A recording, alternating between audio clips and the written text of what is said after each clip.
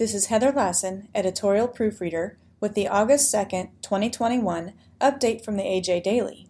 Today's AJ Daily contains an announcement about Angus Foundation 2021 scholarship winners, an update from R-CALF USA about its upcoming convention, and news from the USDA about the extension of its eviction moratorium for homeowners. Young Cattlemen awarded Angus Foundation scholarships. Adapted from a release by Holly Martin, Angus Communications.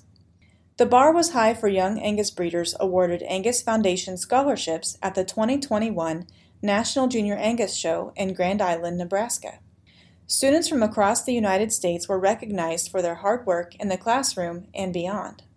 Thomas Martin, Angus Foundation Executive Director, said, "It's very rewarding to read the applications of young Angus breeders. Their enthusiasm for the industry and desire to tackle the world should give us optimism for our future." A 5-member committee consisting of industry experts, Angus Foundation board members, Angus breeders, and National Junior Angus Association board members evaluates the applications. The committee considers involvement, participation, leadership, service, career goals, and other criteria set forth in the scholarships fund agreements. To read more, visit angus.org.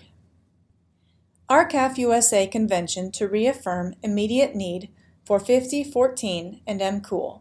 Adapted from a release by R-CALF USA. R-CALF USA, the nation's largest producer-only national cattle trade association, will host its 22nd annual convention and trade show August 19th and 20th, 2021 in Rapid City, South Dakota, at the Rushmore Plaza Civic Center located at 444 Mount Rushmore Road. At its convention, the group intends to strengthen its national strategy to quickly fix the United States' broken cattle market crisis by restoring competition for both cattle and beef. The group says the two immediate solutions that Congress must implement right now to preserve the nation's largest sector of agriculture, the cattle sector, are to restore mandatory country of origin labeling, known as MCOOL, for beef and pass the 5014 Spot Market Protection Bill S-949, known as the 5014 bill, that requires beef packers with more than one plant to purchase 50% of their cattle in the competitive cash market each week. For more information, click on the link in this episode's description. Biden-Harris administration extends eviction moratorium for homeowners. Adapted from a release by the USDA. The USDA on July 30th extended through September 30th the eviction moratorium for homeowners of properties financed or guaranteed by USDA.